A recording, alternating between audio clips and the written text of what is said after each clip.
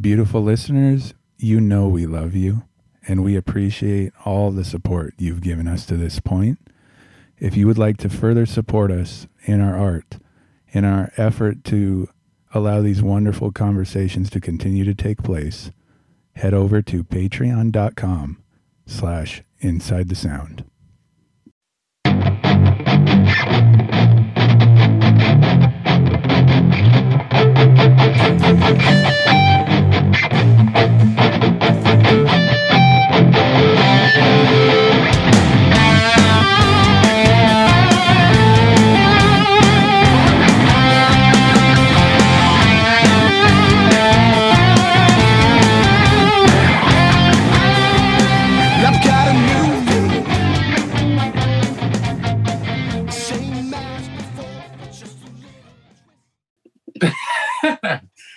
Well, hey there, beautiful listeners. Welcome back Inside the Sound. This is, well, y'all know who this is. This is MJ, a.k.a. This is Ryan. No, I'm not done. Oh. No, good. Please, Ryan, go ahead. Please take the microphone and run, and I'm going to just be quiet. Well, we have a very special guest today inside the sound. Would you like to introduce yourself to our beautiful listeners? That's a quote from something. Introduce yourself. Oh, it's a cheer. Yep, that was a cheerleading cheer. Hi.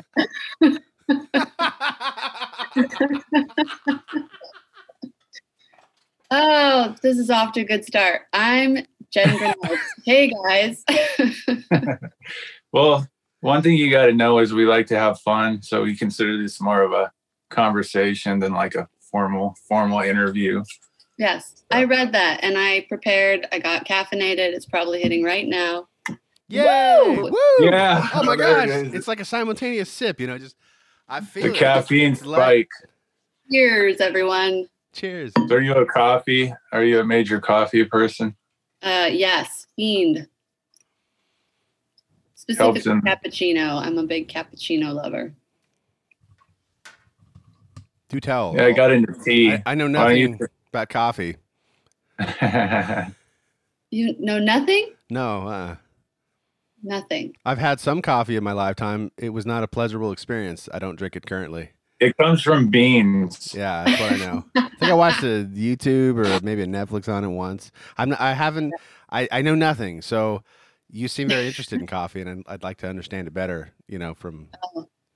It's for me to drug. It's my vice of choice. Yay. Yay. Because, you know, if you're stimulated in your Yay, drugs. Yay. Yay, vice of choice. We're all awake now. Yay, vices. Oh, Jen, I'm just so happy to meet you. This is great. Yeah. So Jen, does this go out to a lot of young people? I mean, should we start out by saying, yay, vices? Yeah, I know, really. I'd like to think our target demographic is people who have who are lighthearted, but also understand that, you know, adults are adults. And I don't want to censor anybody here when they come on, and we're kind of free-flowing ourselves. But I'm also not going to necessarily go out of my way to be, I don't know, you know, because I've got like my kids and I've got, you know, some cousins and nieces and nephews, and I want them to hear the show and just be excited about music. So I've really enjoyed. Why don't you be honest? Musicians. So why don't you be honest? Don't censor yourself. You want everyone to be proud of you because you did a great job. Sorry, Jen, but that's 100%. Yeah, I'm on my own tangent here. I just hope that you understand the vibe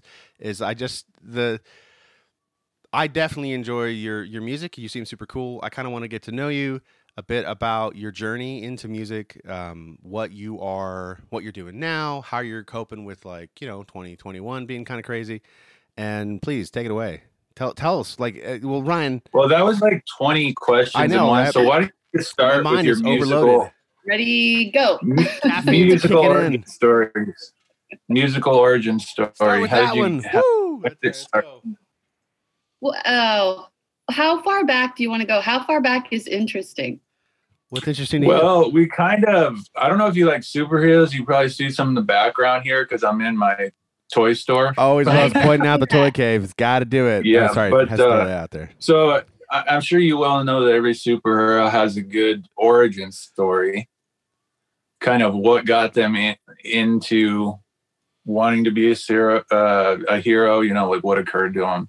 I don't know if it's some people have had some really awesome ones. They're like, I don't know if mine's going to be like a superhero origin story, but believe it or not, a lot of them have been really cool. Crazy No thing, pressure. the spider bit me, and You don't say. You don't kidding. say. That explains the voice, right? Yeah, Oh man. superpower voice. I'm trying to think what the most interesting thing. I think there was definitely not a, metaphorically speaking, a spider bite. I think I think I've always sung.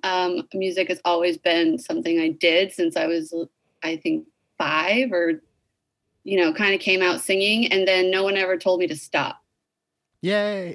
That's cool. That's good. Yeah. So I think that's kind of what my origin story would be, is that I think lots of people, when they're younger, they're exploring what interests them, and they are singing and they're learning to play instruments. And but I feel like everybody I knew, we all wanted to be singers or actresses at some point, or a princess. Princess was on that list. Yeah. And then, so I always had that dream from when I was little, and then luckily was just encouraged at every step, like starting with elementary school choir directors, and then junior high choir directors, and then high school doing theater, and then going to college and studying musical theater, but being more, vocal voice being a focus, and was always in bands growing up. And I guess there was like I dabbled in professional musical theater for about 5 years after college. Oh, So that wow. was a little, on Monday nights, okay, now we'll just get into it. So on Monday nights, when the theater was dark, I would play at a bar with my best friend, and the owner named our night Bitches in Heat. And it was so bizarre. It was an Irish pub in a strip mall in What? San Diego. Oh wow. And we were singing like our original breakup songs. And that was ridiculous. And it was awesome. It became a thing, it was really cool. And I think that was kind of my first, dabbling in, I'm going to write my own thing and see if I can make something out of it. And it was such a nice change from, wearing tap shoes and doing the same show 7 to 8 times a week. And, you did say wearing tap shoes just now? Oh yes. Oh yes. Oh, there was dance numbers involved. Oh Of yes. course. But Yeah. tap shoes, that's sort of an ancient art, don't you think? Oh yeah, totally. And I think it's cool because it's musical theater, I think, is pretty much an American mostly art form. And not to say there aren't musicals all over the world, but I think No musical judgment. theater kind of really developed Yeah. in the US, and tap really developed in the US in the style that we know tap to be. Like, it's different than clogging, and they're related, obviously. Anyway, tap, isn't that fascinating? Okay, Yes, so it tap is. dancing It really happens. is, actually. You always have to if I wear could special shoes interject- to perform. If I could interject for a sec, you decided to go into musical theater first. Yeah. And then you just 5 years later, you decided that you wanted to take a different route. Like, Yeah. what was that process like? Deciding that, what you really wanted to do, I guess, probably happened sometime in there, huh? Yeah, I definitely got a little tired of the tap dancing and was like, yeah, this is not what I want to do for the rest of my life. And I think it just felt like I really enjoy theater, but you are playing a part that someone else wrote. It's a pretend thing. Whereas writing your own songs about, what you're processing in the moment. And it just feels like such a pure art form. And I just felt a little more satisfied doing it. Yeah. But also I remember, well, first my college professors tell me that I always had the Debbie Gibson plan, which was I was going to do my own music first and then go do theater. And theater just happened. Like you're just so happy to get a job when you're in theater. And I felt really, really lucky to be working. And it was nice that I had this Monday night thing that I could go do my songs. But eventually I just got really bored with the shows. I mean, I was in one show for like 2 years. I was playing Janis Joplin. Oh, wow. Okay. That's interesting. Great. Yeah. Great. And also, at the same time, I got one of my first managers. And so he was just like, let's take these songs you've written, let's make this album. And I put together my first tour, which was very like, I think I planned it for 6 months. And it was kind of like, I'll just try it. You know, I'll not take another theater gig and I'll try this tour. And I would get, like, I'd figure out where I had a relative I could stay on their couch. And then I would go to that city. I would beg for like a, Friday night show at a bar. And then I would play open mics every night leading up to that show. This is so old school. I love it because I was like selling CDs, the open mics, and I'd be like, come to my show on Friday. And so then by Friday, people would show up that had heard me at the open mic. And I think that what you're talking about, like that switch for me was the very first show that I did, which was in Denver. When I was like, okay, I'm going to try this thing, I'm going to put my stuff in storage and I'm going to go for it. I got to the first show, which was, can I curse? I don't know if I'm Be you. You don't have to. I got a speeding ticket on the way. So, you gotta be kidding me. I got a speeding ticket in the middle of Wyoming for going 10 miles over the speed limit in the middle of nowhere. And this is when I made this decision to, live off CD sales and open mics and bar gigs. Anyway, but I still got to that first show in Denver, and yeah. And that show where I was like, oh yeah, this is what it's just a different feeling. Like I've always loved musical theater and I still love it. And I'm working in musical theater right now. But when I did that first concert, I was like, oh, this is it. Yeah. This is We've talked. Oh, sorry. Turned into like 10 years, or the 6 months turned into like 10 years. Mature, We're at the threshold point then, man. It's been. Hey, you did it. You did it. That's the important thing. That's what we like to talk about. The fact that you had to decide to make that leap.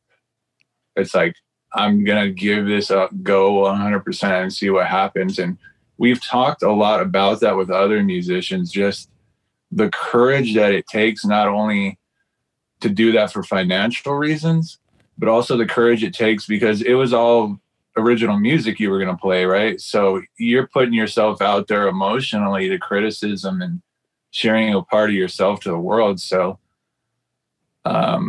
taking that dive, what was that like for you? Like you said that people were mostly for you, so you had support, but still, how was that knowing this is it? I think, yeah, I mean, I will take some of that, like, you're so brave, I'll take some of that, like, sure, totally. But I also, I'm a pretty calculating person, and pretty logical and kind of rational. So I think there was definitely that leap of faith. There was definitely the, put stuff in storage, and literally I made an income from only CDs. Like I couldn't do what I do now. Like I couldn't have done, that wouldn't have worked now. But back then I had enough experiences where I would go to open mics in San Diego or go to, or my Monday night gigs or whatever, or even sometimes at musicals, they sold my CD in the lobby. And one of the shows I did, the director even had me do like a little mini concert in this little cafe outside the theater. I knew, because I kept records and books, that I could sing 1 to 3 songs and I could sell 20 CDs. Like I knew that calculation. Wow. And so it was like, can I make a living doing this? Is this going to be a consistent thing? And so pretty early on, keeping those records and everything, I did know, like, I can make a living because people do buy my CD. I can go to an open mic if I need to make money that night. I can sell 20 CDs. That was like pretty typical. It was like also a ratio thing for me. It was like, okay, if there's only 10 people there, I'll expect to sell 8 CDs or whatever. But I also think that there's, I wasn't doing music. Guests approve. That's pretty good engagement rate there. 80%. You're telling me 10 people come to your show, you would sell 8 of them CDs? I had an open mic. That's incredible, frankly. Like that's. I mean, I thought so. I would try to tell like prospective managers that over the years. I'm like, Do you understand how, like, folks? Do you understand how hard that is? Like, basically, if they came, you got them. That's if insane. they came, you got them. That's insane, Jen. Like, that's cool. But I think that there's a couple things that went into that. One is like I wasn't playing music. My songs are not wildly outside of the box. You know, I would say they're pretty mainstream. They have just enough like. Especially the older ones had just enough like edge to make them like not too like yawny. But I also think that when your voice is your main instrument, people can connect to a sonic, like they can have an emotional connection to a voice in like 30 seconds. Oh yeah. As opposed to writing an amazing song and like having to process the lyrics and relate it to your life. You know, I think hearing a voice that you connect with is a much quicker thing. So I was super, super lucky in that sense that I think sometimes people could just make that judgment and if short, just hearing one song and be like, well, I like that voice. So I'll take home the CD. I think that's my theory. I don't know. I believe it because that's why we wanted you on, because when you hear a certain voice and it just captures you like on an emotional level, then you're like, okay, I want to talk to that person and see. Yay. Woo. What did you guys even hear? I don't even know what you heard. Honestly, your recent song, was it sometime this year? Easy this year. Easy this year? Easy this year? That was the first one. That felt like a very, maybe it was just, you know, an in general type of thing, but it felt, Sorry. Okay, that makes me so happy because that's, I guess another thing when I say like I was really not logical, but like I would go into open mics and to be totally crass, I would just blow my wad like first thing, you know, you'd just be like, here's my highest note, like here's my most emotional song, because you only have like a couple seconds. So I spent a lot of my career being like, here's what I can do emotionally and tricks wise and stuff. And Easy this year, well, first I'll say it's a really easy song to sing. It's not like some crazy vocal gymnastics or anything like that. And it's the first song that I've totally produced on my own. Really? Just like, that's great. Yeah, you know, on GarageBand. And you know what? Precious about it. I will say this, like the production value and some of the little nuances, you know, things going on in the background as well. Takes skill. Like it was fantastic in my opinion. Like, and I really felt that, like I said, I don't know if you were talking about personal things in there, but if you were being pretty candid about a struggle that a lot of people deal with, you know? So I think a lot of people are going to resonate with that. Yeah. So I co-wrote it with a friend of mine, but it was my issue. So I'm the artist that put it out. Because like my therapist literally was like, well, I think you're my most well-adjusted client or something like that. And I was like, but I'm in your office. Like, I don't know. Right. You know, I thought it was the funniest thing to say. Or I was like, what am I paying you for then? I don't know. Like it was. Well, he just likes talking to you now, or she just likes talking to you now. I do enjoy talking to her. I have to ask, you said it at least I think a couple times about being calculating, and I'm curious because that sense of humor we're just talking about right now, it's I see it and I wonder if you mean to be so subtle with like the throw out line about the at least according to my therapist, right, in the tune. I mean, so that was the conversation with my friend who I was co-writing it with. We were just talking about all the struggles during the pandemic and all the crappy ways that it's affected us. And I told him that story that my therapist had told me that. And, you know, he was like, oh, that's going in. And then I think it was definitely conscious the way that we wrote the two lines. Like I definitely intended it to be like, like, you know. Like, okay, there you go. I understand. Thank you. So yeah, it's intentional the way that it lands and that you might laugh at it. I laugh. A little tongue in cheek. Not laugh out loud, but yeah, like I wanted there to be kind of that flip of like, I am so stable. I mean, My therapist says I'm like really stable. There's definitely some humor in that, and also it kind of echoes the title a little bit. I just loved the way that you get the title, and it's easy. It's not about how easy it is. It's how easy it is to disappear, and how easy it is to just feel like you are not even living a full life right now. So intentional and calculated, yes. Yeah, I know that MJ can probably relate to me that some of those lyrics have been very true for us, just because the way life gets nowadays, we live in such a stressful, weird society. And like you said, during 2021 with all the pandemic stuff.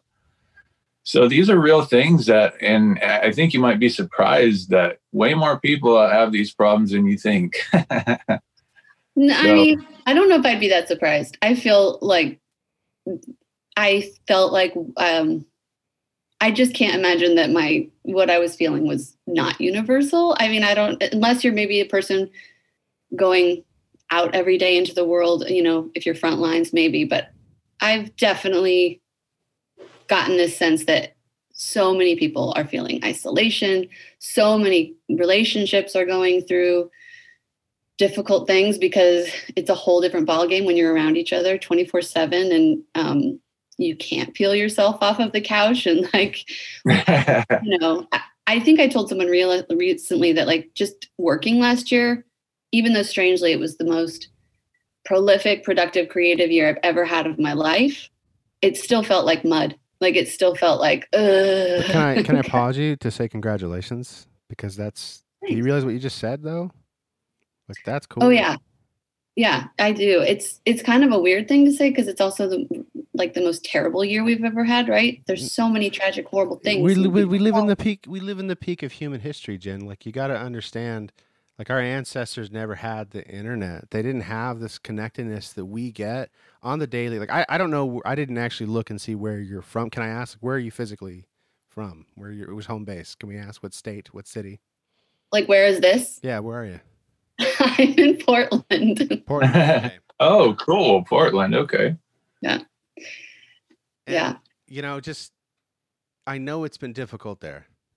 It's been different. It's like a different pandemic in different zip codes. It feels like it's just between what you physically see with your eyes and what you see in the news. So I like to think that it's I don't know. If we focus so much about everything went wrong, we forget to actually look at some of the positive. There were so many good things from last year. I mean, you just said that you had essentially one of the best years of your life, and you're wanting to downplay it because you feel bad because other people have had it tough. That means you're a really cool person, by the way. But but you gotta look at that. You gotta look at that, and you gotta be proud of it, and you gotta be grateful for it, and and it's okay to self-hype a little bit. I mean, your music's amazing. Your music's great. I'm hooked already. I already put several in my little playlist thing I've got on Spotify. I love it. I love it. You know what? You got to be proud of what you're doing. I'm gonna interject here. Please do. I don't want to take it away, Ryan. I'm gonna lean back. I don't want to get too mystical on you here, but excuse me 1 second. I kind of feel like when there has to be polarity and balance and everything in life, so if really terrible things are happening, that there are really awesome things happening at the same time to balance everything out. Oh yeah, amen. Yeah, that's something I believe. So that to me makes complete sense that you had the worst year and the best year at the same time. It's the weirdest thing, but it does happen. I know exactly what you're talking about with that. Yeah, it wouldn't have been the best year if it wasn't the worst year. It's exactly what you're saying. Because of everything that happened, that was why I was so productive. That was why I was so prolific. That was why I was so proud of everything I was making. Because I've never been in a scenario where, first of all, I'll give a shout out to my Patreon patrons. I'm sure you guys are familiar with Patreon. I could use a little help, but It's what? Nothing. Go ahead, please continue. I was trying to interject without interrupting. They're just, I feel your Patreon almost people. Bad for my friends that don't have Patreon because they have had to struggle so much more than I have this last year. Whereas for me, I got to keep my job and I got to keep making things because I have Patreon. So even when touring dried up and there was no opportunities to do that, my Patreon is set up so that I get paid every time I make something, essentially. So I was motivated to keep creating. And then there's no tours to worry about. There's no ticket sales, nothing, to do besides just like create art. And luckily, so many other artists were in the same position. They were so eager to collaborate, and everything moved really quickly because it's all we were doing. It was like you could either sit home and watch TV, or you could call somebody, write a song, call somebody else, have them mix it, and then put it out in 2 weeks. And so I put out 2 albums, and one with my best friend, one that I had been sitting on for a second and finally could put out. And then started collaborating with a friend named Al Howard, who's doing 100 songs, because he was like, what am I going to do? Like, what am I going to do for this pandemic? He's a lyricist. So he just started reaching out to everyone he knows. And he's incredible. And he was just on the Kelly Clarkson show because she found him and loved him. Kelly Clarkson. Oh, man. And I love that he'd write lyrics. He would be taking on what's going on, what his experience is. He's Black, which I was so interested in what he was feeling. And so he'd send his lyrics to me, and then I would see what I connected with. And then, I could tweak a little bit if I needed to, and then I'd write the music, and then we would put it out.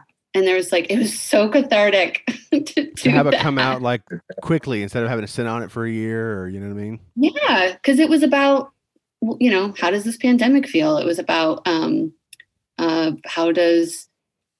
one song so we put it out to our patrons, and it's actually going to come out digitally this month, but it's about how you have to just get out of your apartment, out of the city, and you have to go to nature for a second, and you can forget about everything because you're not watching the TV, and you're not watching news, and you don't have to wear a mask because you're in the middle of nowhere camping, and how you you can just get that sense of hope back and bring it back with you, and it was just so cathartic to write a song like that and get it out. So I loved that experience. What was the name of that song?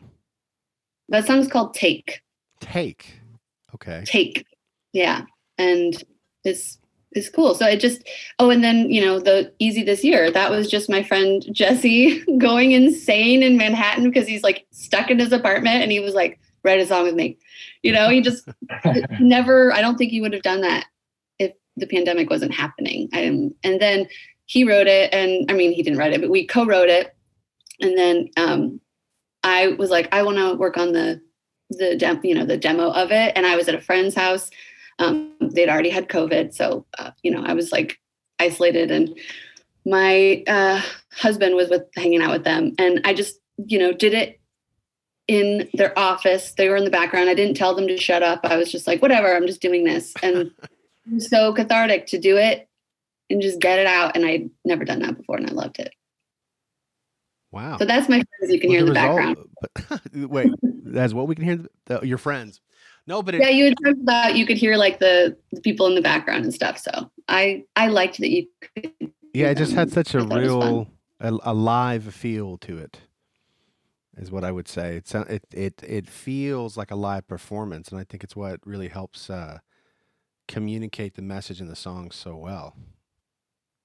Cool, I like that. Yeah, so that's my story. That's all of it. Wow. We got it done in record time. Oh my goodness. I'm just kidding. Yeah. It was nice talking to you guys. Bye. Well, we're probably going to get disconnected. We usually do this together, and it's a little bit more of a sophisticated setup, but we ran into a couple of things. So thank you for bearing with us here, Jen. We appreciate it. You guys are doing great. We appreciate you. It's funny. You had mentioned that you hadn't done any solo music or a solo album in a long time. I had the solo album, and I sat on it for 2 years, and then I put it out in November.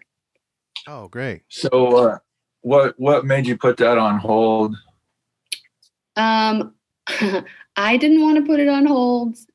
People around me wanted to put it on hold. So I think it was just, it's a, you know, I've, in the time it took me to make it, which was also really long, like I went through a couple producers, I went through a couple managers, I went through a couple publicists. It was like, it was a struggle to find the right team. And every time I got a new set of people in place, they wanted to make sure that it was getting kind of like maximum exposure.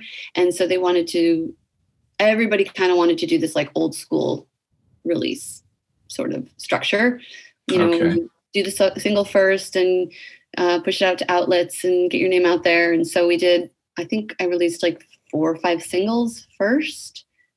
And then finally did the album.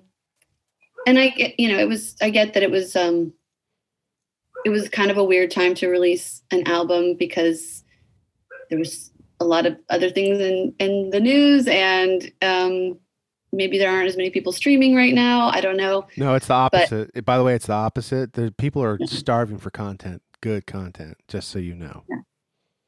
I mean, I definitely had one girl on my team that was just like, this is so frustrating. I just want you to release it. It's really like, let's just go with your guts. Hit the play button. So, and that's probably why the other stuff was so satisfying. I mean, the album with my best friend, we recorded it in like a week, not even, you know, found the publicist, put it out, boom, boom, boom. And it felt great. And wow. And then same with the stuff with Al. And then obviously this single, you know, it was just, I think we're just in a transition period where it's just changing. Like the process is changing. You don't have to wait and put things out slowly. And yeah, a lot of other artists have echoed that sentiment that it's like everything feels so new still, like, because usually by the time the whole process is over, like it feels super old, like when they get out and get to playing it and get, you know, to listening back to it or whatever. But totally. That's been refreshing. A live album coming out in February, and we're going to push it back just a little bit. What? No, wrong place. Because of the inauguration, you know, so they're just like, we don't want to compete with that. People need to escape from that nonsense. They need good stuff to keep them occupied so they don't have to focus on the crazy. You should do it now. Just today, hit the button. Okay, sorry. Hit the button. You know? But, you know, I don't know.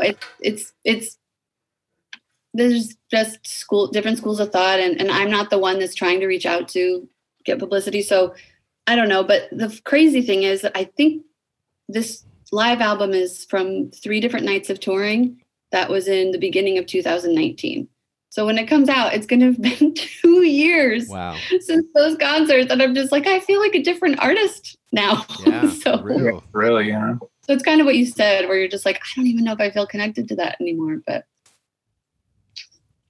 yeah.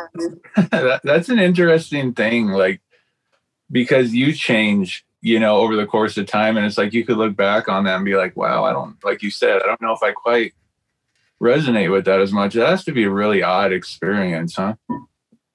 It is. I mean, before this last album, I took down all my other albums because I was just like, they're too old, it's too different, it's too like. But what about career arc? Don't you want people to be able to hear where you started, where you've landed? Not yet, no. Really? Okay. Because I think, especially because there, you know, for so many years, touring was my main income, and I think 2 things. One is I was nervous that they would hear the old stuff before they'd hear more new stuff, and they would make a judgment to buy a ticket based on old stuff that I wasn't proud of. And that I think I just got so tired of hearing people be like, oh my God, you're so much better live. If anything, I want it to be the opposite. I don't want people to come and be like, oh, I'm so glad I came, because I just, you know, that's kind of what was happening. And then you also don't want them to go home and be like disappointed in the CD they bought because they really enjoyed the live, you know, they enjoyed you live, and then the CD's a letdown. I would rather people hear music, be really excited about it, and then go and, you know, maybe it's better on the CD. I don't know, but at least they bought a ticket. So, you know, I also think that music was on there long enough, and the fact that it didn't really have its own life. Like there wasn't enough sharing and natural growth happening that I was like, that's just not strong enough. So what do I lose by taking it down? Like, yeah, I have less content and maybe people can't see an arc, but I can always put it up later. But right now, you I could just remix it. I mean, like if the song is never done, you could totally. Well, that's a really cool perspective, actually. That's neat because then you're not like necessarily saying, "Oh, never again." You hang on to them, and you maybe might, huh?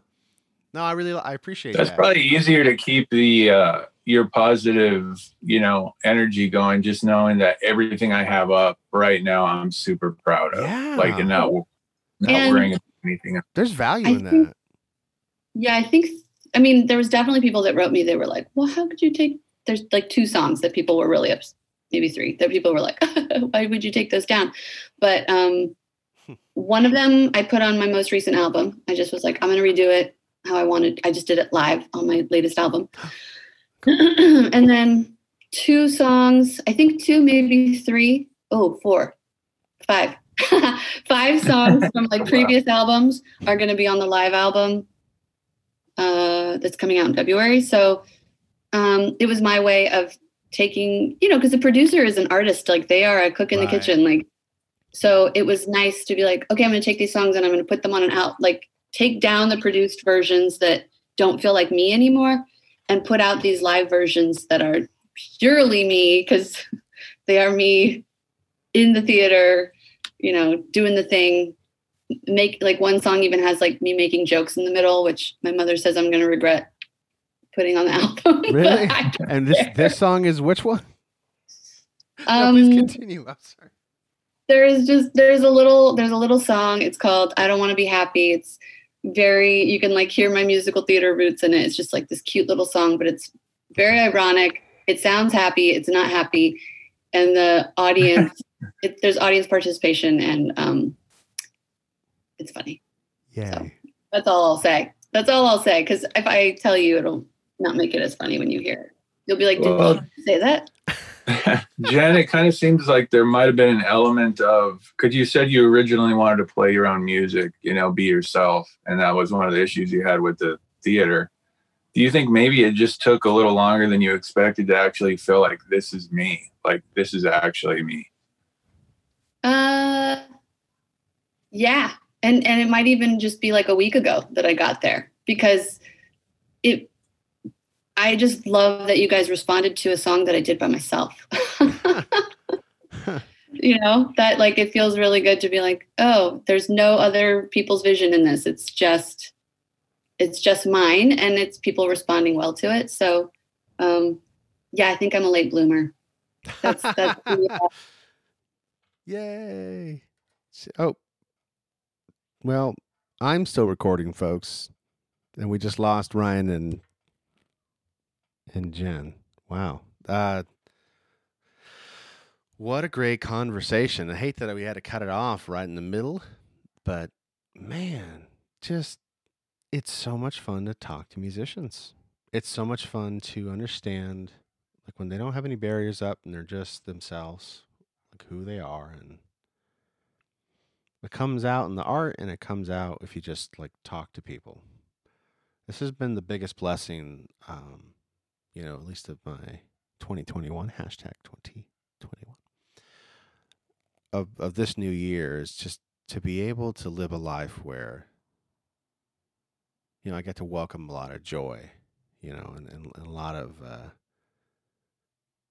good positive vibes to everybody else. So, folks, you know where to find us. Anchor.fm/Inside the Sound. Don't forget the Underground Kingpins Spotify playlist. Hashtag 2021. All the artists that were excited. You will see Jen featured there. I don't remember where I put her in it's like 5 hours of music at this point, maybe 6, something like that. It's a lot of music, folks.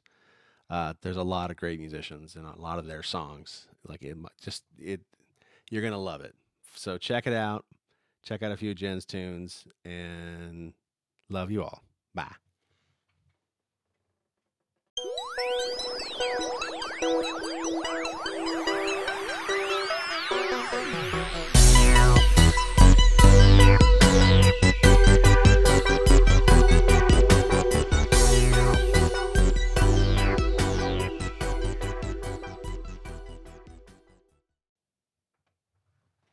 All right, we're gonna see if we can take a take two. Hold on, I gotta.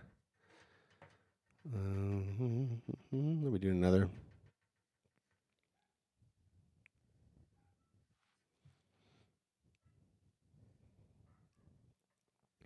Are you there? Hello. There you are. Here I am. Thank you, Jen. Wait, Jen's still here? Yeah. What, really? Oh, I did a little monologue. Like I thought, okay, this probably isn't gonna. Let me just wrap up this 40 minutes audio. We can do take two or part two. I mean, not take two. Yeah. Part two. Yay! Hi, Jen. Yay. No, she's awesome. You can already tell she's I know. hanging in here with us. Oh, you're great. Thank you so much. I just wanted to add, so I'm glad there's a part two, because I feel like I have to give credit where credit is due. Like the producers I worked with definitely have listened to me. You know, I think I've been a pain to work with mostly. So I don't want it to be like, I don't know. I think it's what you said, where I'm a late bloomer, and I've just really taken a long time to figure out what I like and what I like making and who I am. Because the producers have been wonderful people. And then also give credit to Jesse Rubin, because I was like, this is the first song I did all by myself. But really, he pulled that song out of me. You know, it wouldn't have happened if I was not co-writing with him. He is not introverted. It is not his story. He's very extroverted, and that's why he's going insane during the pandemic, whereas in a different way than I am, whereas I'm like very happy to not talk to anyone for months at a time, and it gets unhealthy. So I wish I could say I didn't relate to that. you do. That's why, I mean, that's what's cool about the song is, I mean, you can relate to it if you think I'm being sarcastic, but you can also relate to it if, like me, like I truly am an introvert, and I have really been finding it like an easy way to ignore people for the last 10 months. Don't apologize. So you were talking about how you had difficult times with your producers in the past. Even was though that just? Did you say even what? So they're wonderful people. Like I don't want to.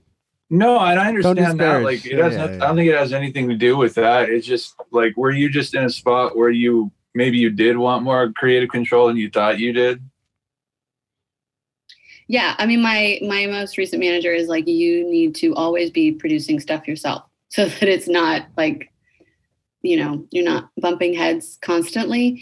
But I also think, yes, I have been super, super opinionated about everything in the studio, but I also have a sense of, I don't know what I don't know. So, for instance, if a producer tells me, like if I say, I want this song to start with like just bass and drums, I've had a producer be like, you can't start with all low end. I don't know how to argue with that. I don't know how to be like, no, I mean, I know I can, because we can hear it, you know. We have like past experiences that tell them that EQing is going to be weird, or mastering is going to be weird, or, you know what I mean? Like they have to deal with these more technical things that I didn't have confidence to say, oh, I don't care, I want it to sound like that. You know, I didn't trust myself to always keep pushing in an argument. I think I just had a lot more to learn, or I just had to be more confident and trust my ears and be like, if I like how it sounds, who cares if it's not filling every EQ thing it's supposed to fill, or, you know, who cares if it's not how it's normally done, or well, it's hard to tell if that producer makes that suggestion because they really think it's the best one, or if it's because it makes their job easier in the mastering process because they don't know what to do, or they maybe have not had the experience of trying to translate, because that's what you're doing when you record. You're trying to just like translate an idea from the artist to the listener, and maybe they just didn't know what the heck they were doing, you know. And it's hard to hide when you're such a professional and you know a lot about a lot of things. It's like this person's paying you good money usually, right? When you go into a producer, you want to get the dollars worth. You know what I'm saying? Like I don't know if I'm you know, it could be a lot of things, but like, you know, you as the artist have to have the vision, and you need a producer that is open enough to step in when they think you're indecisive. But if they can sense that, you have a vision or you have a direction, that they'll be free enough to let you run with it. You know what I'm saying? Yeah, totally. Yeah. I mean, it was funny. The producer that I ended up with for the last album, Go Mine, the title track, which is just great, by the way. I love that one. I heard. Yeah, that's good. My parents hate that one. You can't please everyone. Wow. But it's recorded live in the studio. So, and we'd already tried to produce it different ways and different producers. And I was just like, I love how it lands at a concert. So why can't we just try it live in the studio? And I think we did it maybe twice. Wow. And I freaking loved it because the band that producer had hired, they just improvised the bridge in a way that I'd never improvised it live before, but everyone's just like making eye contact. And it was like, we finished that take and I was like, I love it. Like, I just freaking love it and don't do anything to it. And so he did like, kind of what you said, like he got paid, but he did like nothing to it. Right. Like, sent it. And I was like, no notes. Like, just don't touch it. Don't do anything. We're not adding anything. Like, it was the easiest song on the freaking record. It was like the only one that we didn't struggle with. And it's like so many people, it's definitely my favorite and it's so many people's favorites. And not that works all the time because the song right from the start on there, that was also live and I really like it. But I think for most people it lands kind of like, it's fine, but I like it so much better than being slick and produced and lots of tracks and, lots of sounds. So I guess that was a case where I got to kind of like get away from, that was kind of my first experience of like, just don't add stuff. Just let it be what you've worked out with your band, what's worked on, when you've been band director and you've been like, you come in here and you come in here and let's try this. And it feels less affected. Is that the word? Sure. That works. No, believe it or not, we've had long discussions about exactly what you're talking about. Like there's something about an individual and their instrument and just like the purity of it, like the emotion you're able to feel. Like a lot of times through the production process, like some of the emotion is lost. And it's like, and it's because, we've kind of gotten into cookie cutter ways of doing things. And we're to the point where we're just like you were saying, like we want to make music that sounds good to me. It's like, forget the rules, forget the, industry standard. Like, I'm just going to make music that makes me happy and it feels authentic, Totally. Yeah. I think, and I keep going back to Easy this year because I just love that that's what you guys heard first and that you liked it because it's just so weird I just thought I was making something as kind of like a demo, I wasn't precious about it. I was just kind of getting the ideas down. I was having a lot of fun. It didn't take me very long. I was definitely more comfortable because I was singing by myself in a room without paying a ton of money, with someone across the glass. Like it was an easy vocal. It just was, everything about it was really, really easy. And then when I finished, I was like, I really like this. I really, really like this. But I did it on GarageBand. I can't put up something I did on GarageBand and like there's people talking in the background and I echoed them but I like that, but I can't do that. And you can kind of hear the click track in the beginning, but so I got, it's not. And then I sent it to Mike Butler who mixed and mastered it. I did my own mix first, but may I just confirm, you said a person's name, not an employee. You didn't say I sent it to my butler. You said Mike Butler. Yeah. No. Okay. Just making sure. I'm just, I was wondering about going that. Really well for me. Man, this 2021 is really treating you pretty well, Jen. I told you 2020 was a good year. No. Well, if you're going to spend all your time at home, you might as well have a butler, right? Yeah. That would be nice. I don't know. I think it'd be weird to have a butler on all the time right now. You just be like, change the channel. Thank you. I sent it to Mike and I said, I've tried to mix this. I've never done this before, but I I want to use these GarageBand tracks. I want this song to just be this. Like, I'm happy with this. Is that okay? And I love working with Mike. Mike is who I've been working on the Al Howard projects with.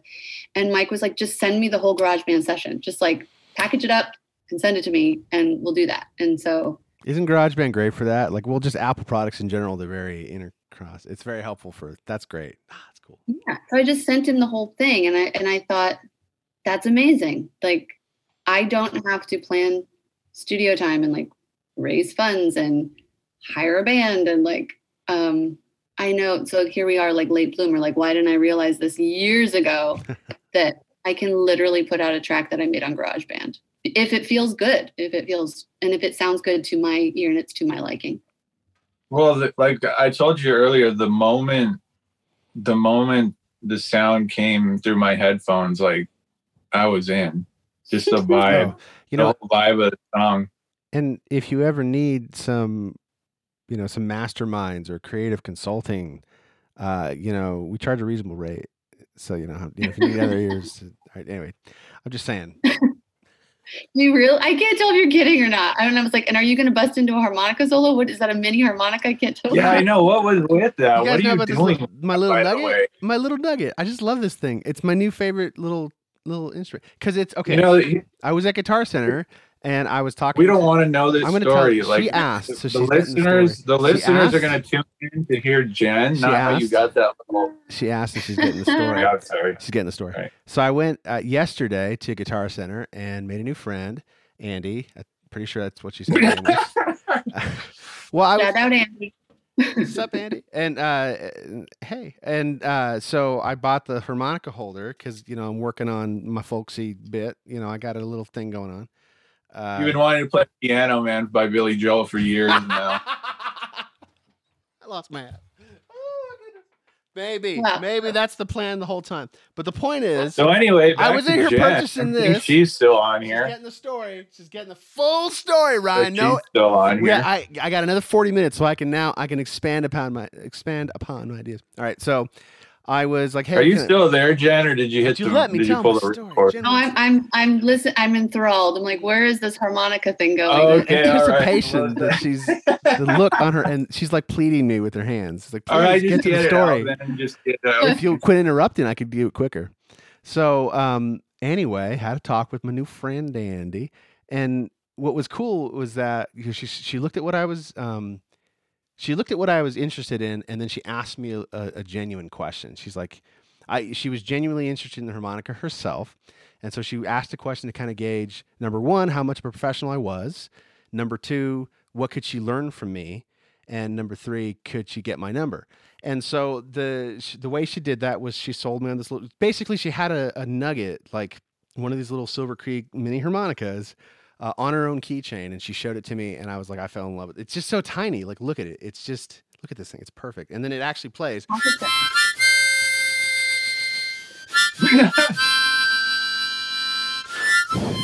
Anyway, so I just, I now will never, thanks to my friend Andy, I will never have to leave my home again without a musical instrument. And that's my story about that. There you go. Was that so hard, Ryan? Let me get that out to poor Jen. Just wanted to hear that story. You should go on tour with that. I was gonna. This is part of the act now, and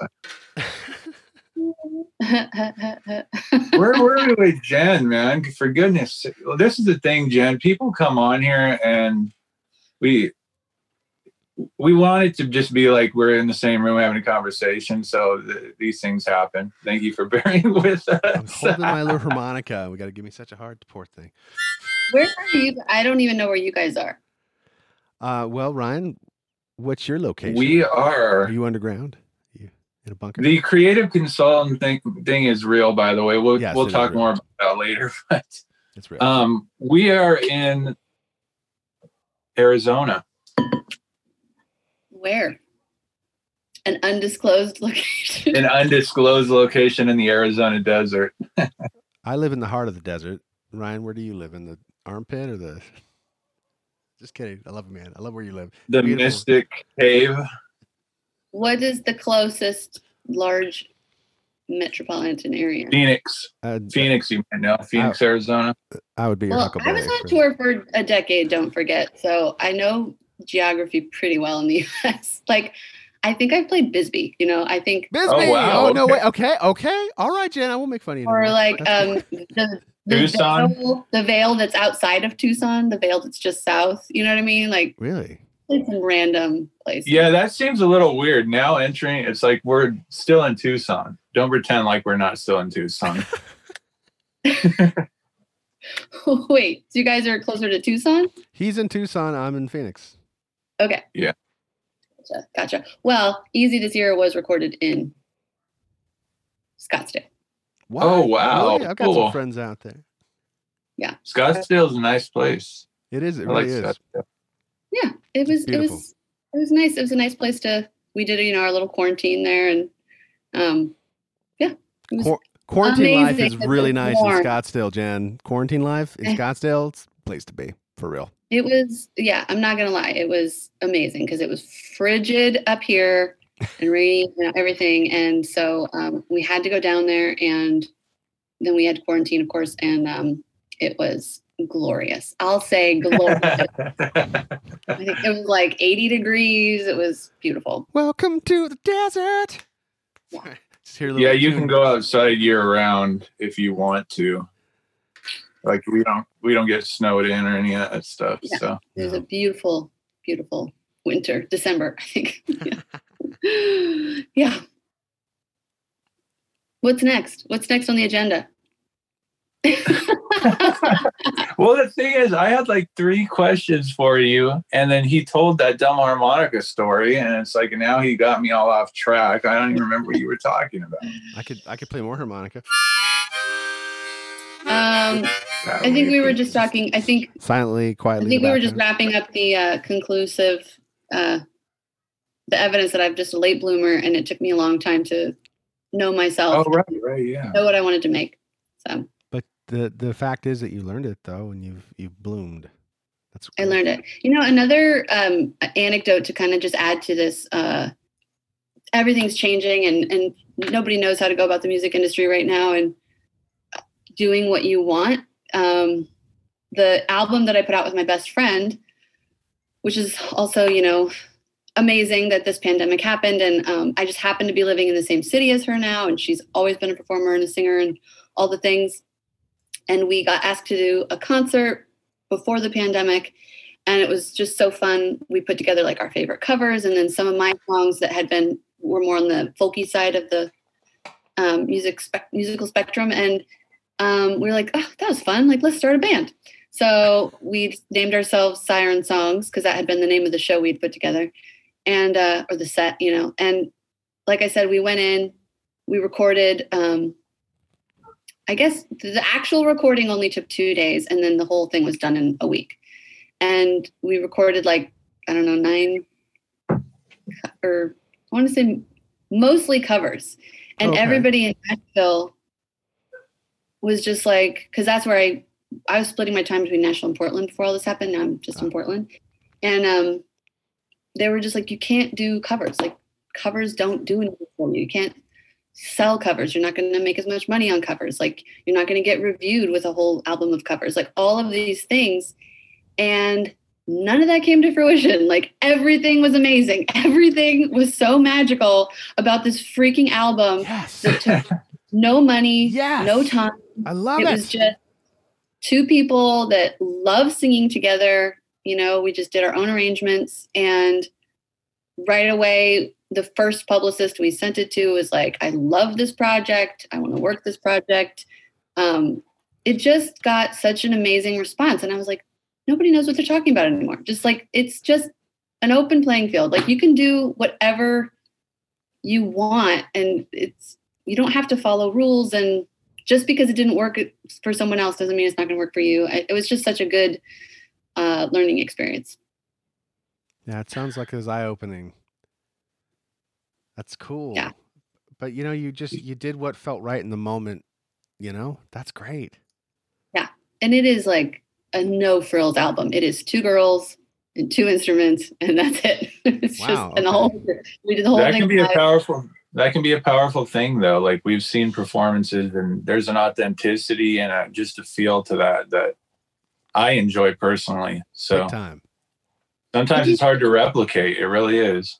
That was probably the biggest feedback we got, which we thought was amazing. That people were like, it just feels so authentic and so genuine. You can tell how much you love singing together, which I thought that was such interesting feedback, because that was with people that didn't know that we had been best friends for so long.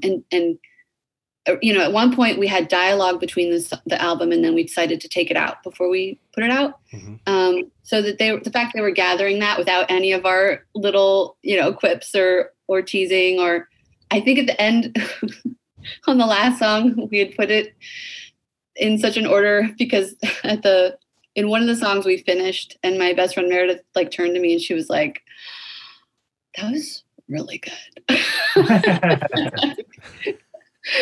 And it was so genuine, and she really meant it, but then we just started laughing. But then, you know, we're like, if people are just hearing us for the first time, they might not understand that why that's so funny, or like that she means it, but she's also kidding. But like, you know, so we took out all the dialogue, and I guess I call it dialogue, but all of the, you know, the banter, and the fact that it's still connected with people was like pretty amazing. See, now I want to hear. There's nothing like that moment. Yeah. There's nothing like that moment. Like, me and MJ have had plenty of those moments where you're just making music and nothing else matters. Yeah. Like you're just caught in the moment, and you like, you know, you're doing something special, and you both feel it. Like that's pretty awesome that you had that experience, because it's few things like that. Yeah. It's magic. It's magic. So I feel like that's happened just a lot in the last year, which is part of just a lot of magic, which is really what you aim for in this music industry. You just want, you know, something magical to happen. And it's, I got a good share of that last year, and I'm really grateful for it. The real Jenn was released, unleashed on the world, finally, at long last. Yeah. You know, it's funny, Jenn, we talked to, you know, a bunch of awesome musicians and artists like yourself. And like with the situation we're going through now, we're like, usually we'd be like, oh, where are you playing next? Like, when are you coming into Arizona? Like, we want to see you live. Like, now we can't do that. And it's like, of course, like, now this has to be going on. But again, like you're talking about, you're finding ways to still connect and do things. So that's really awesome. Yeah. It's weird, as someone who made a living performing for 10 years. That was it. It was just, I literally toured nonstop and sold the CDs. And then there was that transition period of, okay, now I'm switching to Patreon, and now it's about creating music and about streaming, and then with the pandemic, like, and then nothing live. I mean, I do online concerts just like every other musician. I get a little burnt out on those. But may I ask why? What burns you out? Why I get burnt out? Yeah. Is that okay to ask? I think I put so much thought into I need to get the setup down so it's not as taxing. I rearranged my whole living room to make it, I want good lights, and I want good sound, and I want the best I can do. I want to play different shows, so I'll be like rehearsing for them beforehand. And then I put a lot into promoting them, because I want the energy of a big audience and a lot of chatter happening, and financially I want them to be worth it. So I also just don't get quite the with performing, I'm addicted to that audience reaction. I'm addicted to the applause. Isn't there a Lady Gaga song about that? I don't know. That's where you can feel that connection in the room, and you feel that magic. That's my other vice besides caffeine. You know, I really, performing is my favorite aspect of what I do. So that's kind of interesting, Jenn. Hopefully I'm not interrupting you, but just going back to how you're saying you were such an introvert, like, it's really funny to me how a lot of performers we talk to, like, when you see them on stage, you would never guess that they're super shy, or they're like really introverted. So it's like, how would you explain that? Like, did that create extra stress for you? Like, or does it still create extra stress for you? Like, once you get on stage, it's just like a different world, and you don't have to worry about things. No, it creates stress. Like, I am shy. I'm still get nervous. I think I've played like over 1,500 concerts at this point, and I still get nervous. It takes me a few songs to like be chill, to like relax into myself. And but I think I do stress about it, but I also think my introvertedness affects. It's like the show is like my job, and so I go and I'll do it. But if I'm in a restaurant or anywhere and someone's like, sing something, I'm like, no, this is so, like, I don't like attention when it's not in that capacity, when it's not on stage, and I'm not like, oh, I want to go out every night, and oh, I miss people. When we were writing the song Easy this year, Jesse was like, I miss people. And I was like, I don't like people. It's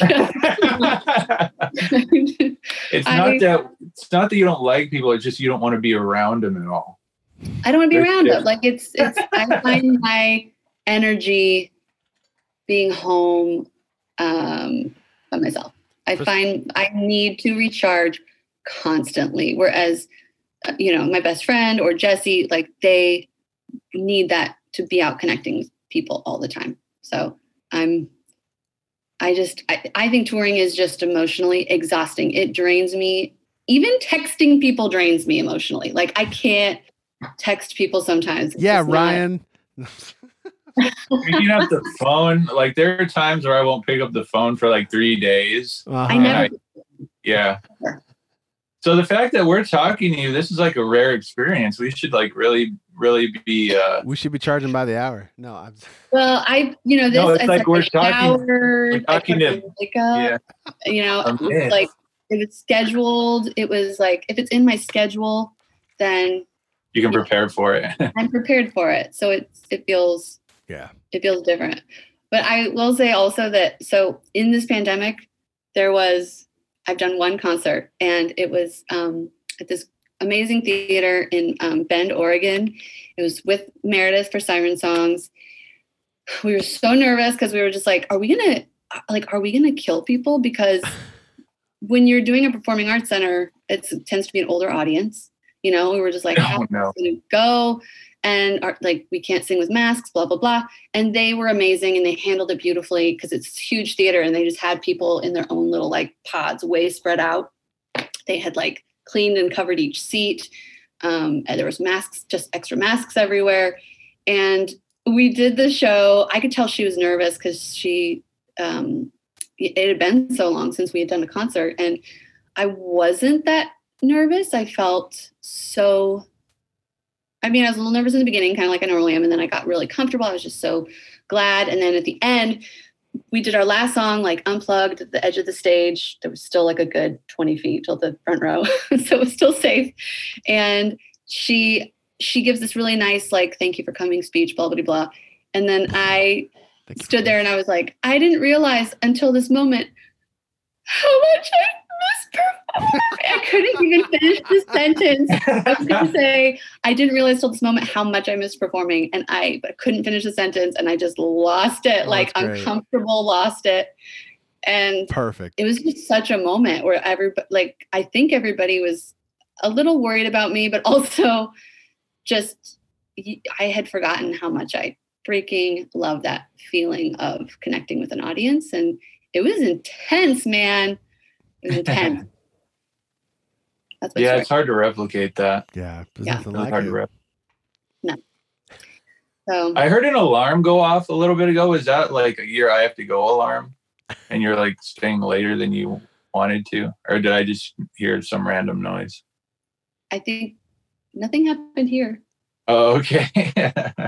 So I don't think it was, yeah. Another thing that's cool, I'll just keep telling you things. Yes, let me talk about myself because I haven't talked to people.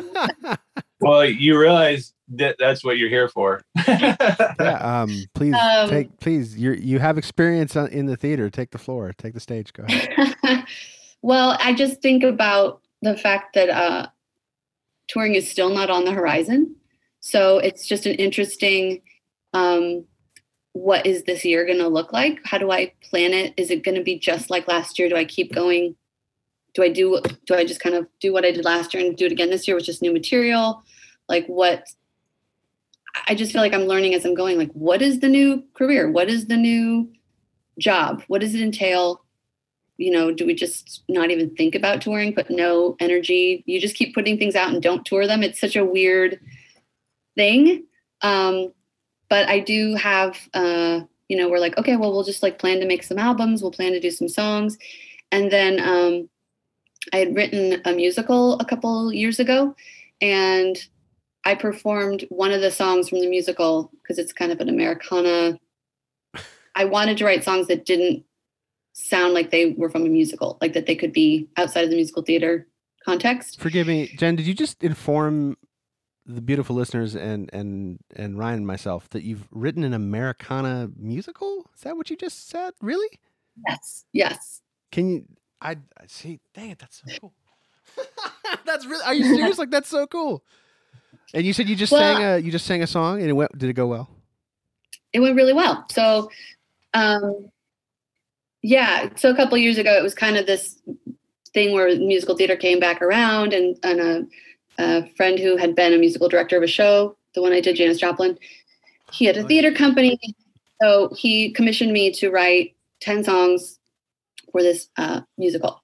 And then the theater company folded, and, nothing ever happened. So I was sitting on these songs. And, but one of them is just perfect for Siren songs. So we put it in our set, and I talked a little bit about the musical, and then the artistic director of that theater and that one performance that we did contacted us, and he's like, I want to produce this musical in whatever form it's in. Oh, wow. Like wow. I want you guys to do whatever it is here. And so we did. Thanks. Thank you. It's very exciting. So then last week we did a meeting that was with him about how do you do that now in this pandemic? Like what can you get done? Can you get in place? Like, how do you involve people doing auditions like we're doing right now? Do we wait until we can get 100 people back in the theater? Do we wait until we can get full capacity back in the theater? But it just feels really good that we're going to move forward in the safest ways possible right now. So it's like, okay, there's something on the horizon. It wasn't touring, it's unexpected, but it's something to do with live performance, and it kind of shapes what I hope this year looks like, but not in a way I expected. It's just been interesting. Like, oh, here's a way forward. That's cool though, that the opportunities have been there when you need them. Like the gaps have been bridged, and that's really cool. Yeah. It's really cool to know everything's working out for you. Thanks, Ryan. I'm hyped for this though, this musical. Is there a name for it? Officially it was called like the Civil War Project because we didn't have a name. I call it Rosetta because it is based on a real woman who I'll give you the elevator pitch. She was a soldier. She pretended to be a man and fought and died during the Civil War. Oh, okay. Wow. And and because her identity was her real identity was never discovered.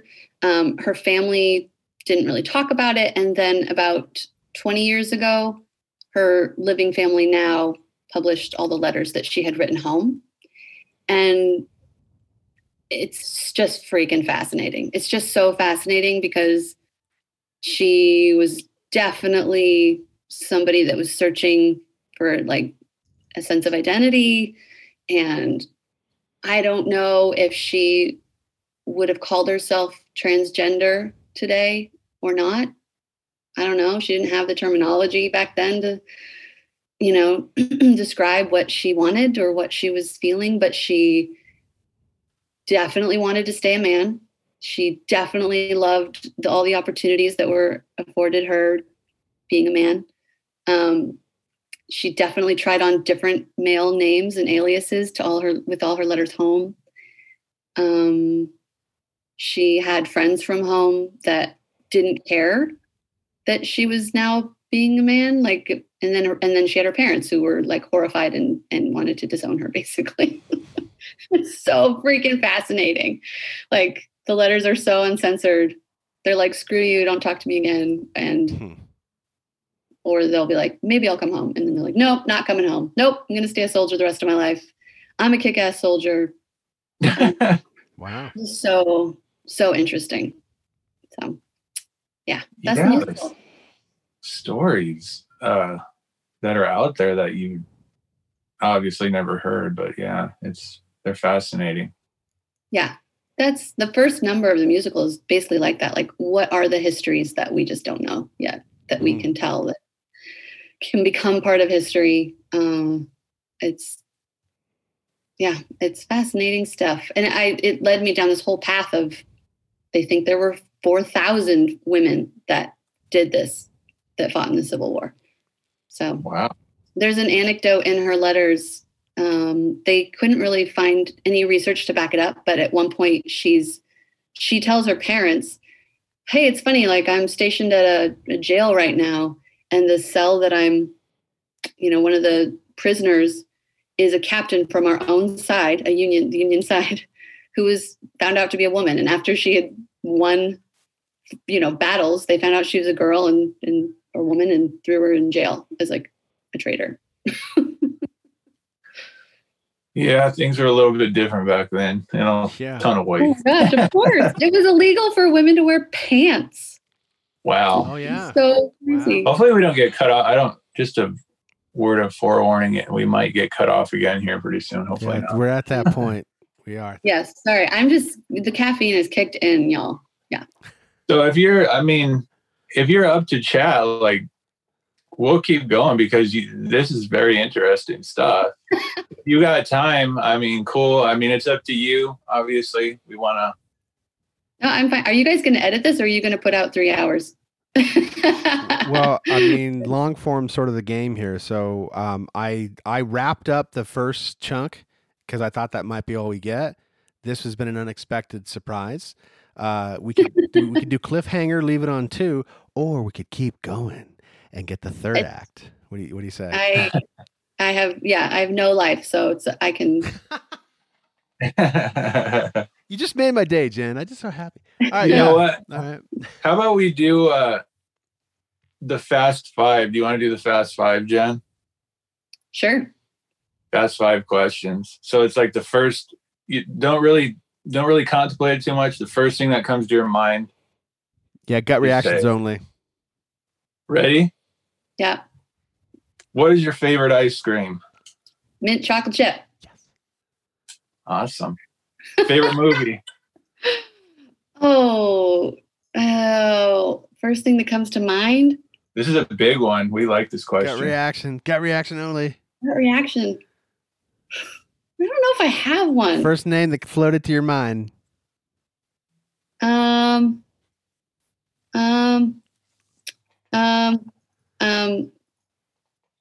like, one just came into my mind because I'm like, oh, I do love that movie. I can't think of the name of it. So yeah, big favorite. Can you name an actor? Can you name an? I like it so much I don't remember what it's called. Yeah, exactly. You're on the spot, so it's okay. I know. I don't know if I have a favorite movie. Not big into movies? I am, but okay, I'm going to change the question. Like when Top 3 favorite movies? When I was younger, I was just talking about this with someone. I spent 3 summers watching the same movie every single day. And for the entire summer, which means I must have seen the movie at least over 50 times, First it was Newsies. I'll admit it. Newsies. Second was A Far Off Place, because I thought Ethan Randall or Embry or whatever his name was at the time was just hot. I was, probably 11, 12. And then I don't think my parents even knew because I was so young. I was watching Pretty Woman every single day. So I could tell you that movie. And then growing up, every single birthday I watched Troop Beverly Hills. So I feel like I have a stunted opinion of movies. It stopped at around 13 or 14. And so those are what are blocking my forming an opinion right now. All right. So this next one is a little controversial here on Inside the Sound. Gosh. And based on what you said, you might not have an answer. Here we go. Are you on Team Star Wars or Team Star Trek? Who would ever say Star Trek? Thank you, Jen. All the cool people. And we're done. And we're done. We're done for the day. All right, folks. Sorry, MJ's got appointments to keep. I'm pretty sure I have a dentist appointment, and I gotta go shopping. And I'm just gonna. You two can talk. I'm gonna go. If you'll excuse me. Just pardon me. Please keep talking, Jen. You're good.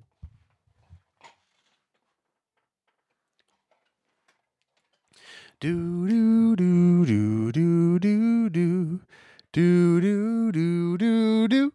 Do do do do do do do do do do do do do do do do. I'd like to take this time to throw a little shout out to a few of the beautiful listeners and wonderful guests that have joined the Inside the Sound family recently.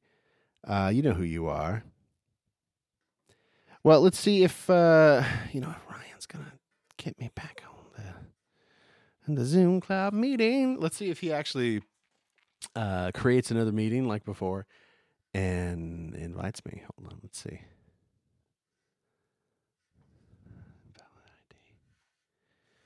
All right, well maybe Ryan and Jen have decided that they're done, or we're gonna have Act 3, guys. Oh, I'm looking forward to both Ryan and Jen listening back to this part of the podcast where it's just me. You get to hear MJ's thoughts, like in reflection upon each successful act. This is actually a great way to tell a story in a podcast. You literally have 3 sections, three stories to tell. Well, while I'm waiting, I could always play a little harmonica. I could do a little, Oh, there we go. Now we got a Ryan link, sending it to me.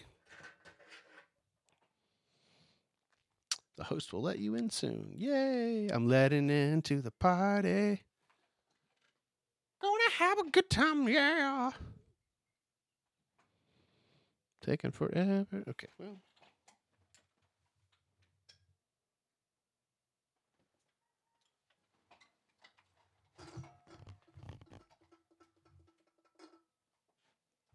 Definitely need some elevator music here.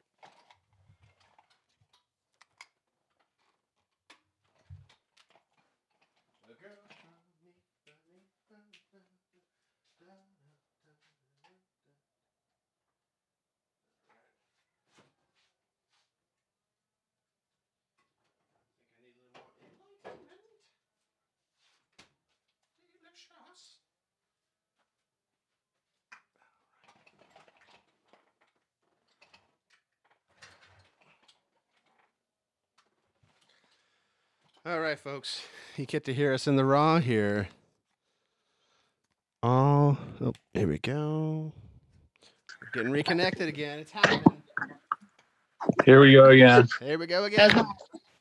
This is the Part weirdest, 3. technically weird interview we've ever done. The trilogy. We're making it to the trilogy, folks. I never thought it could happen. But Just here like we the are. original Star Wars. Exactly like that. Oh, I like how you picked right up on that. We've got Princess Leia, we've got Han Solo, and we've got Luke. That was a hilarious place to cut. Not want to cooperate with me. I really am looking forward to the break. Like when you guys go back and listen to the podcast, that after that second, the cliffhanger ending, might I say, more inspiring than Empire Strikes Back, frankly. Just saying. Just saying. All right, so we just need to delve a little bit more into it. Why Star Wars over Star Trek? I think, when I was a kid, I liked the Star Wars movies, whereas Star Trek was something I watched because my dad watched it every night. Kind of like you're forced to watch it, right? Yeah. Yeah.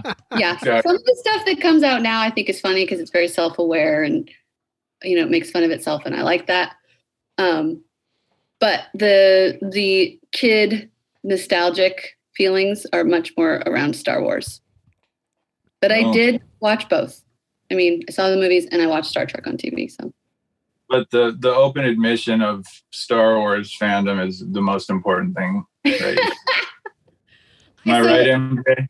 MJ, you just stand by Star Trek. You're just like, I am a Star Trek man. Why are we assuming these things, Jen? This is what I want to know. All these assumptions coming. Because how much of the podcast did you listen to, Jen, before you came to my... Well, if she had, you'd be in a worse spot if she'd listen to more of it. Okay, all right. How so? How do you figure this, guys? I just listen. Okay, let me put my glasses back on so I can see. Listen. Are we going to get into Star Wars? Is that what this tangent is? All I'm saying is that, have you seen Star Trek Picard, the latest series on CBS? Have you seen that? No. Okay. No. Then come back to me. No, because me and Jen are nerds. Is it with a whole different? Is it like the last thing I saw? Was it maybe a movie? I can't remember the titles. It was like Young Spock and Young. Is the TV show? What this is totally different generation again? This is the lead from the '90s TV show, Star Trek: The Next Generation. So you talk about the childhood nostalgia thing. I grew up watching. My captain was not Captain Kirk; it was Captain Picard. Okay, I watched Picard. I watched him too. Yeah, so he's back. The actor, of course, Patrick Stewart, Sir Patrick Stewart. Old. He kicks butt. He's. I would pick him in a fight over any Jedi, and we'd come out on top. Just saying, because diplomacy works, folks. I'm just saying it. Just the themes that it tackles with the whole AI stuff, which I'm kind of obsessed with. It's very timely. There's science journals for that. I'm just saying, if you saw it, you'd come back to me and you'd be like, well, I'm not going to say it's going to take you over to the dark side and you're going to now become a Star Trek fan. But I will say that you're going to like, oh, I can't believe I waited this long before I watched this. This is amazing. Like I only drop good references, Jen. I mean, that's why you're on the show, frankly, is because we all have excellent taste here, I think, in this room. Right. Yes. You know, we recognize real, yo. I'm just saying, like you got to check you got to check the series out. And then come back. On to the next question. I'm definitely going to ask my dad. I'm going to be like, Dad, do you watch the latest? How does it compare? Okay. But were we doing rapid fire? Nobody loves Sequest, right? Oh, come on. Sequest with the dolphin. Sequest. That was weird. I love that. That was so weird. I had that kid's haircut. I totally had that kid's haircut, by the way. The whole. Why don't we talk a little about that? Like yes, please. The weirdness of the 80s and early 90s. Some of that stuff was so corny and weird, wasn't it? I think I was so young and there was a cute boy on Sequest. That's what I remember. That's what it was. Yeah, I'm just talking about that was the guy. I had his haircut. I'm just saying. That was the haircut, yeah. That was the haircut. It was a Jonathan Taylor Thomas. No, that show was great. No. Yeah. Was it? Oh, John. I don't think he was the actor. I'm just saying he had the same haircut as the Jonathan Taylor Thomas. It was a very 90s There was look. the haircut of the times. Got it. Mm-hmm. Yeah. Oh yeah, that he was like at one time all the girls wanted that dude, right? So is that why you tried to copy the haircut? It's kind of like how your hair is now, actually. As a matter of fact, Ryan, it's about that length. That's what it was. Oh, nice and beautiful. When I was that age. Flowing, beautiful. Yes, you have the most beautiful hair I think I've ever seen in my life. Yeah, it's hiding under this hat. Please take the hat off so I can get perfect. Thanks. It was all like a precursor to the Justin Bieber hair, right? Because I feel like all of those guys, they have to kind of do this head toss to like get their hair back, you know, like when they're talking. Like baby. Don't you think that's gonna cause like chiropractic issues in the future? Like they're gonna need some discs fused or something because of the twirl. Yeah, I know. Nobody can see this, right? It's just audio, but yeah. But I'm doing it perfectly, just so you know. They kind of look like the Roxbury guys. You remember that from Saturday Night Live? These guys? Oh my gosh! Yeah. Yes, exactly like that. That's funny. Oh man, that takes me back. Yeah, they were doing that for a different reason, though. I don't know if it was music related. What do you mean? I think both sets of people were doing it to look cool.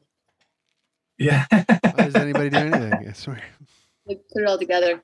That did. Oh, Yeah, that could be part. That could be like your signature dance in your next video. There you I go. just have to be sure to like stretch my neck out first because that hurts. Yeah. Oh, yeah. Well, I think that they were rapid fire questions. We only did 3. Yeah, 3, right? You know, Mike, MJ has one for you, I think. rapid Right? fire. Yeah. Rapidly. Me? I got to do it. Yeah, you have one. I got to put. I know you you do. gonna put me on the spot. Do I have one? Are you? I don't want to ask this question. Why is this question in my head? But you know, I can't. Darn, I can't remember. Excuse me, folks. I need a moment. I don't remember anymore. Excuse me, guys. I'm on the spot. I was just really enjoying the conversation. I wanted to be wallpaper. I really didn't want to like be on the spot. Now I'm on the spot. Oh, okay. I've got to ask questions. I was just Your mind went blank. Huh? My mind went blank. Let's just say I've had It's not the same rapid fire questions every time. Lots the same. Lots the process here, guys. Rapid all right, fire, Jen, here we favorite. Go. Okay, fine. All right, the bit's over. Here, I'll ask one. You no. I will ask the rapid fire Okay. question I have. I'll stop. What's your favorite? Do you have a favorite? Because it's hard to have a favorite song, but do you have a favorite artist or album? I do. That I have. Yes. My favorite album is When the Pawn by Fiona Apple. Oh, Fiona Apple. Cool. All right. I know.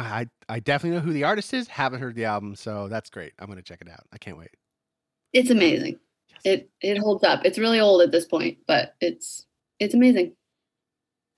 Thank you. All right, last one. Would you rather take a ride in a fast car or a big truck? A big truck. How come? I think I am assuming you said take a ride, so I'm not driving. That means someone else is driving and they're driving fast, and that would make me feel uncomfortable. It was like the dirty, boring answer. Like, if I'm not in control, if I'm not driving, I don't want to go fast. But if you're driving, you do like to drive fast then, huh? Yeah, if it was like on a racetrack or something, that would be fun. Where I felt, I'm not like a speed demon, but I'm also, it's not like I like cross-country skiing either, but. That's a weird sport. What is the point of that sport? I mean, no offense to them. No offense to what they're doing, but it's a weird hybrid. Feels unnecessary. I hate to say it, but it's hiking with skis on, I think. But it's right. It's so much more fun to be pointed, like to be on an incline. So yeah. But even when I am snowboarding, I'm sure by most people's standards, I'm going pretty slow, but I think it's exciting. Oh, so you have a little bit of an adrenaline junkie inside there if you're snowboarding. Right. That's what I'm saying. I'm like in the middle, like I don't want to go super fast on a snowboard, but at the same time, cross-country skiing is freaking boring. So I'm in the middle. Yeah, I wish I could say I'm more of the speed demon type. So no one wants to ride in the car with me. That's not true. I want to ride in the car all the time, man. You just never want to drive me. I have to drive him everywhere. It's just, it's the arrangement. And I'm more in the middle. I got to say, I like speeding plenty, but I also enjoy, going slow, balance. Well, truck, you're going to bounce around. You could like off-road a little bit. Like there's still some fun there, right? Yeah. Oh yeah, for sure. Yeah, one day I want to ride in a drag car. Like, I don't know if you guys have seen, they're called Top Fuel drag cars. Like, they have the long body, the big tires in the back, that long body, and like the little tiny wheels in front. Have you guys ever seen those cars? Do they need the parachute to stop? Yeah. Yeah. Yeah, those literally do, 0 to 100 miles per hour in less than 1 second. That sounds ridiculous. I didn't believe it when I first heard it. I did the research. It's true. Like literally your face is going to do this. Yeah. So there's a part of me that wants to do that. Like, I don't know why, like things like that. When I hear things like that, something inside me is like, you need to do that. And I don't know where that comes from, but And your dreams will come true. Yeah, You'll do it one fun. day. You'll do it. I believe you, Ryan.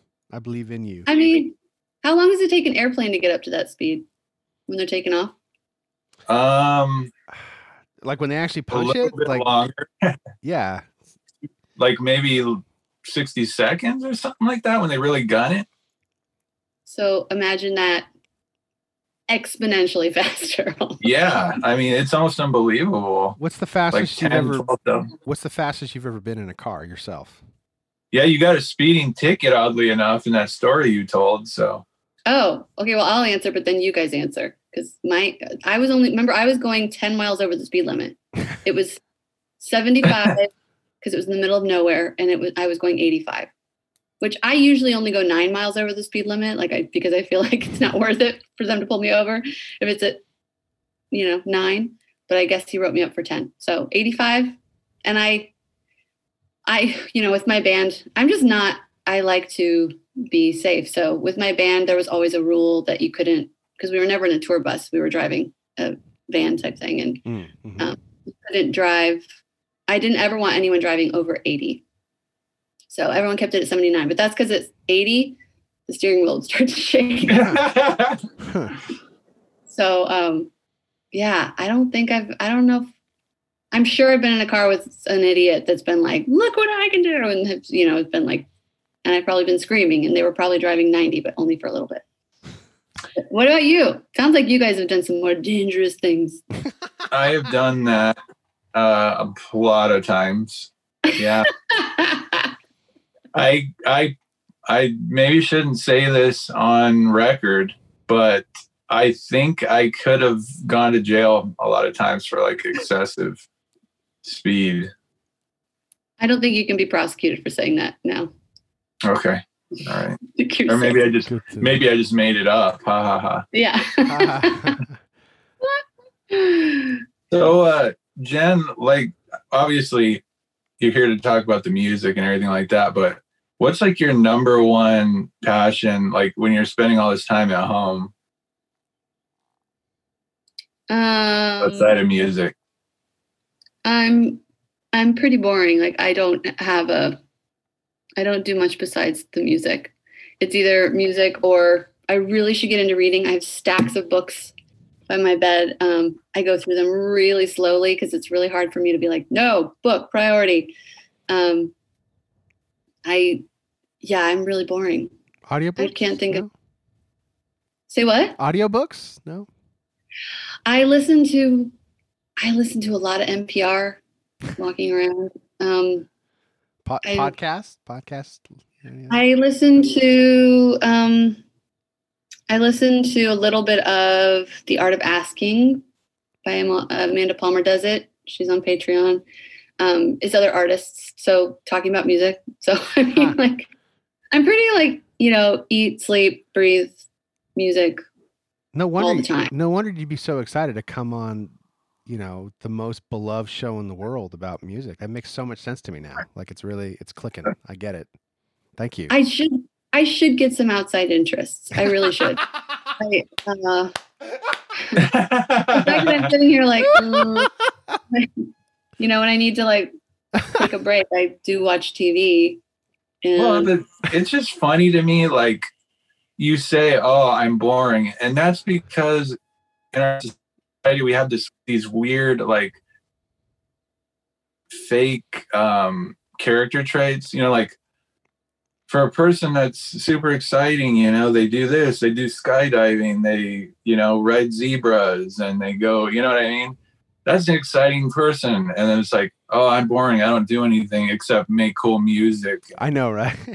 I toured for the last 10 years, and like I'm one of the elite clan of musicians on the planet.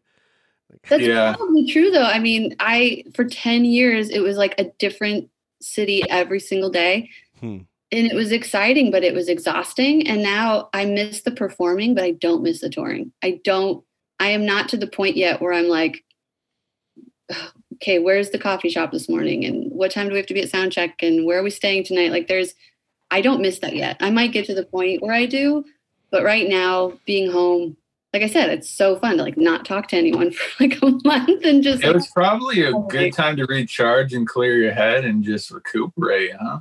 Totally. And then if I get bored, I don't get bored with music because there's so many different projects I'm working on with so many different people and different collaborators. So that really keeps me interested in, if I get sick of something or if I don't feel like working on a certain project, I can, start working on something else. And I have started reading a lot about cryptocurrency. So that's like my really boring. Please do tell. I just think it's freaking fascinating. I just think Why? it is. What about it is fascinating? I guess the way that these groups are forming, well, first, how they make it, as best I can understand, how they make it, how they mine it, the different currencies, how some of it is like tools that you can build with. And I can't even like conceive, like, what does that mean? Like software tools, like you can build websites with this currency. Like it's, there's so much I don't understand how these groups form and how they self-govern in a way, and how they decide what they want to be and how they want to be. And I think it also just is interesting because, God, it's going to sound so nerdy, but just that everything we have is a made up construct. Like everything, money is valuable because we all decide it's valuable. And right. So now we have these new things. Oh my God. It's funny you bring Right. This is the exact thing I've been harping on. You've been harping, man. 2 or 3 months. It's like, I can completely agree with you. Everything around us, like a normal life, normal society, was an idea in an individual's head at one point. Yes. That a majority of people thought was a good idea, so it was generally accepted. But the fact of the matter is, it was an idea of an individual, Mm-hmm. But it was an idea that helps us function together as a group better, right? Like that's why we come up with these things, so that we can all live on one planet to some degree. It's all somebody made it up. And that's what cryptocurrency is. Some person made up the first cryptocurrency, and then everyone was like, that's cool. And now it's going to be worth this. It just blows my mind to watch them and to learn more about it. And that is so nerdy, but that's the only thing I can think of that's not music that I've been, listening. You know what it is, Jen? I think, I don't know if nerdy is the right word. I think you're just an intellectual. You're just a deep thinker. You like to deep think and analyze and learn new things. And that's actually rare, believe it or not.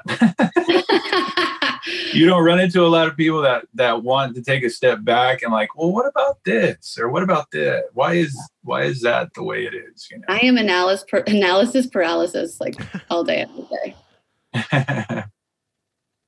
So if I don't have deadlines, if I don't have like a schedule with someone writing in my calendar, like, I can waste a lot of time in my head. Hey, thinking about ideas, thinking about things there's a peaceful energy to it when you sit around, and especially when you have a good conversation on it, like there's an energy to it. Yeah, it's good to think about. And we have a lot of time to think right now. So yeah, people had to learn how to think again too. I don't know how many people were doing it, caught up in the interlude.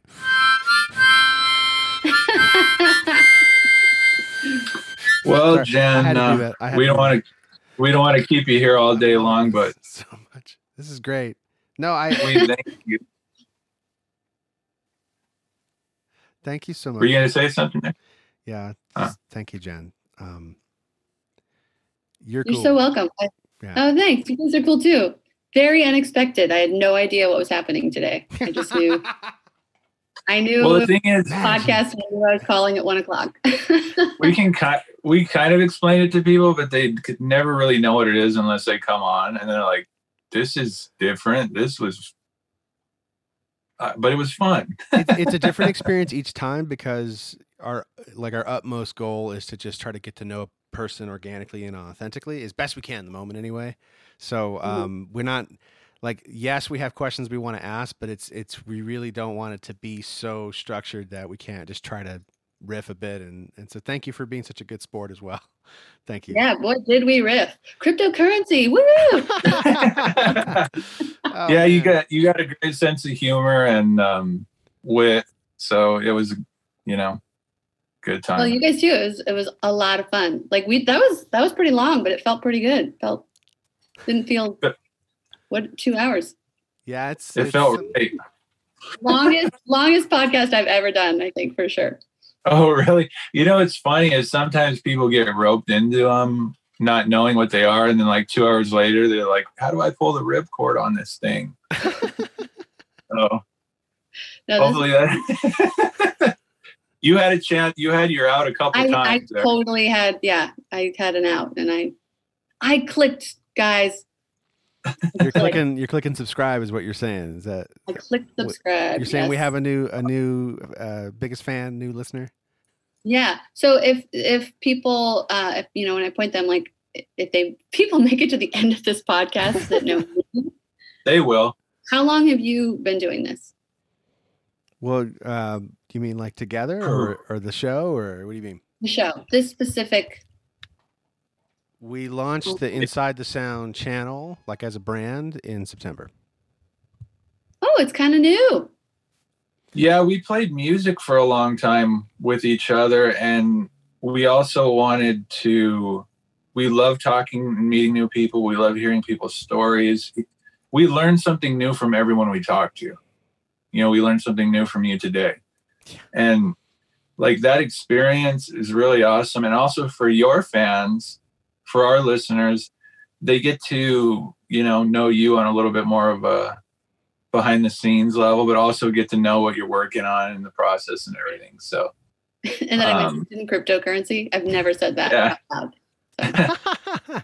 That's okay. But for the whatever percentage of your following that might also be into crypto, and you reveal that, and they go, "Whoa!" Like it just that deepens that, it layers that connection, and that's we sort of pictured like trying to peel back that stage curtain just a little bit and let the artists that wanted to come on the channel, be able to talk and be themselves in a way that's, as authentic as we can. Like that's our goal here, is like to create that environment so we can share this joy of music with everybody.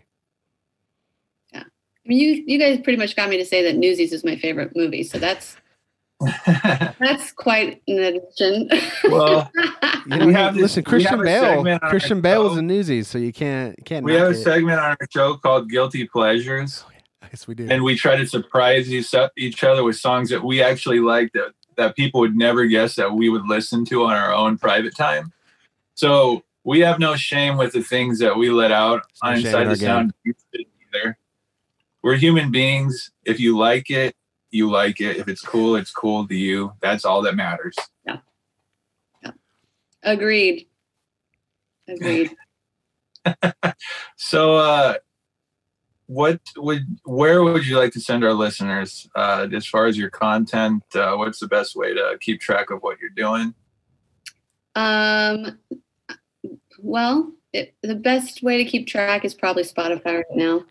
That's where I'm going to be putting things out. But that doesn't pay anything. So my favorite place to send people is Patreon, because that's where I put every idea out, every sketch of a song, every music video, the musical, it all comes out of Patreon. So that's the most interesting and most supportive place. That's good to know. Awesome. No, it's good to hear from the actual creative person. Like, where are you going to get the most bang for your buck? How do you support me the right way? Good to know. Yeah. Both are important, but I really like Patreon. Yay. You can't see, but she's dancing. She's dancing. It's Patreon. She's doing her new signature dance. Beaver. She's totally doing the neck thing. It's good. Beaver Roxbury thing. Yeah. Oh man. Well, this is great. Thank you so much. Let me wrap up the recording real quick, folks. Well, we covered it all. I think we covered almost almost all of it. But stay tuned. More to come, as always. And we love you all. Thank you so much. Do you want to say bye-bye now? Bye. Bye now.